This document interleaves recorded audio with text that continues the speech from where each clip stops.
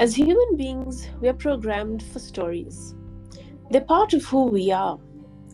It's how we evolved to understand our place in the world before we had written language, and how we passed on lessons for where to find food or what threats were coming for us, or even how to build relationships within our tribes and our families.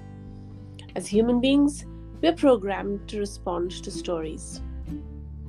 Join me, Sanaz, a member of Inventure Academy's school wellbeing team, in conversation with Ms. Menaka Raman, children's book author and a member of our Parent Connect committee, as we explore this ever so fascinating world of storytelling and its impact on our brains.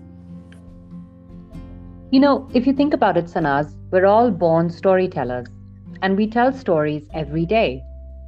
When we give a reason as to why we're late for a meeting, forgot to do our homework, or missed a deadline, we're narrating a series of events that led up to that moment. These stories can be funny, silly, dramatic, and even sad. And we tell them so that they evoke an emotion in those listening to these excuses/stories. Pity, forgiveness, empathy, sympathy.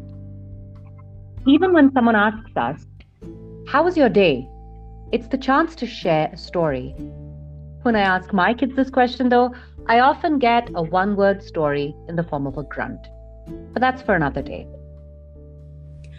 For over 27,000 years, since the first cave paintings were discovered, telling stories has been one of our most fundamental communication methods.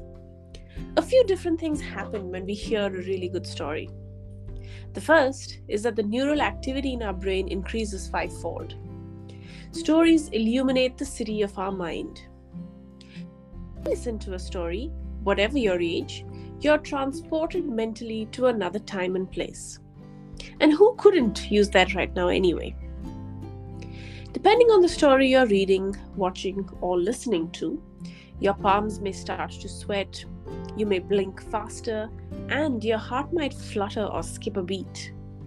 Your facial expressions shift, and the muscles above your eyes will react to the words, a sign that you're clearly engaged. Scientists turned up interesting activity in the parts of the brain engaged in making predictions. Indeed, brain networks involved in deciphering or imagining another person's motives, areas involved in guessing what will happen next, are activated. Imagining what drives other people, which feeds into our predictions, helps us see a situation from different perspectives. It can even shift our core beliefs when we come back out of the story world back into regular life.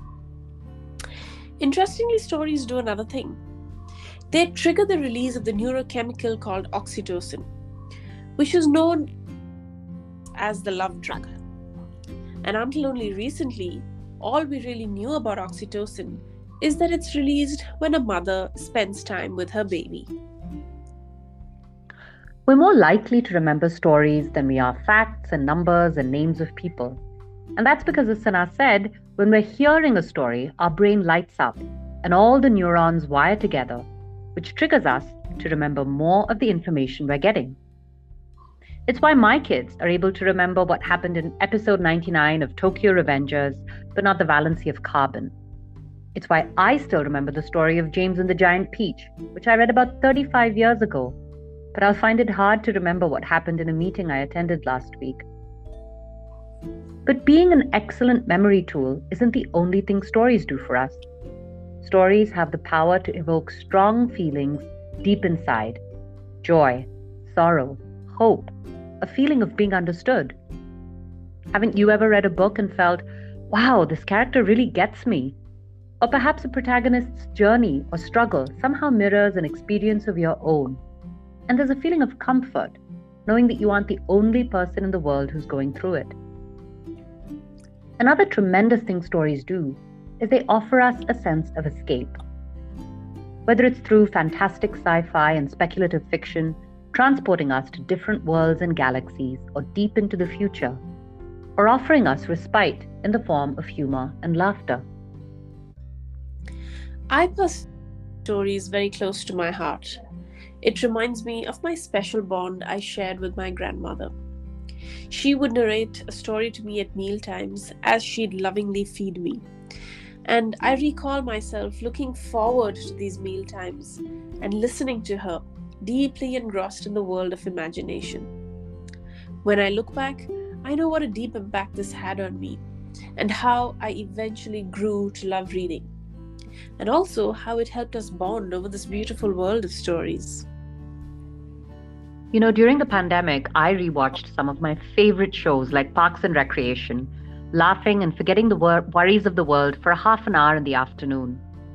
My kids and I read Catherine Applegate's Endling trilogy. It's a book in which the characters undergo many difficulties. There's war, mass extinction of a species, betrayal. But rather than making us feel low or sad, it strangely gave us comfort. Perhaps because the characters managed to overcome their many difficulties by banding together, giving us a sense that we too would overcome these difficult times. It's also why we reread books or rewatch movies. We know exactly how things will turn out, giving us a feeling of control. However you consume stories, through the written word, audio, or film and animation, make some time for them in your everyday life and try to share them with others too. Hopefully, in the form of something more than a grunt.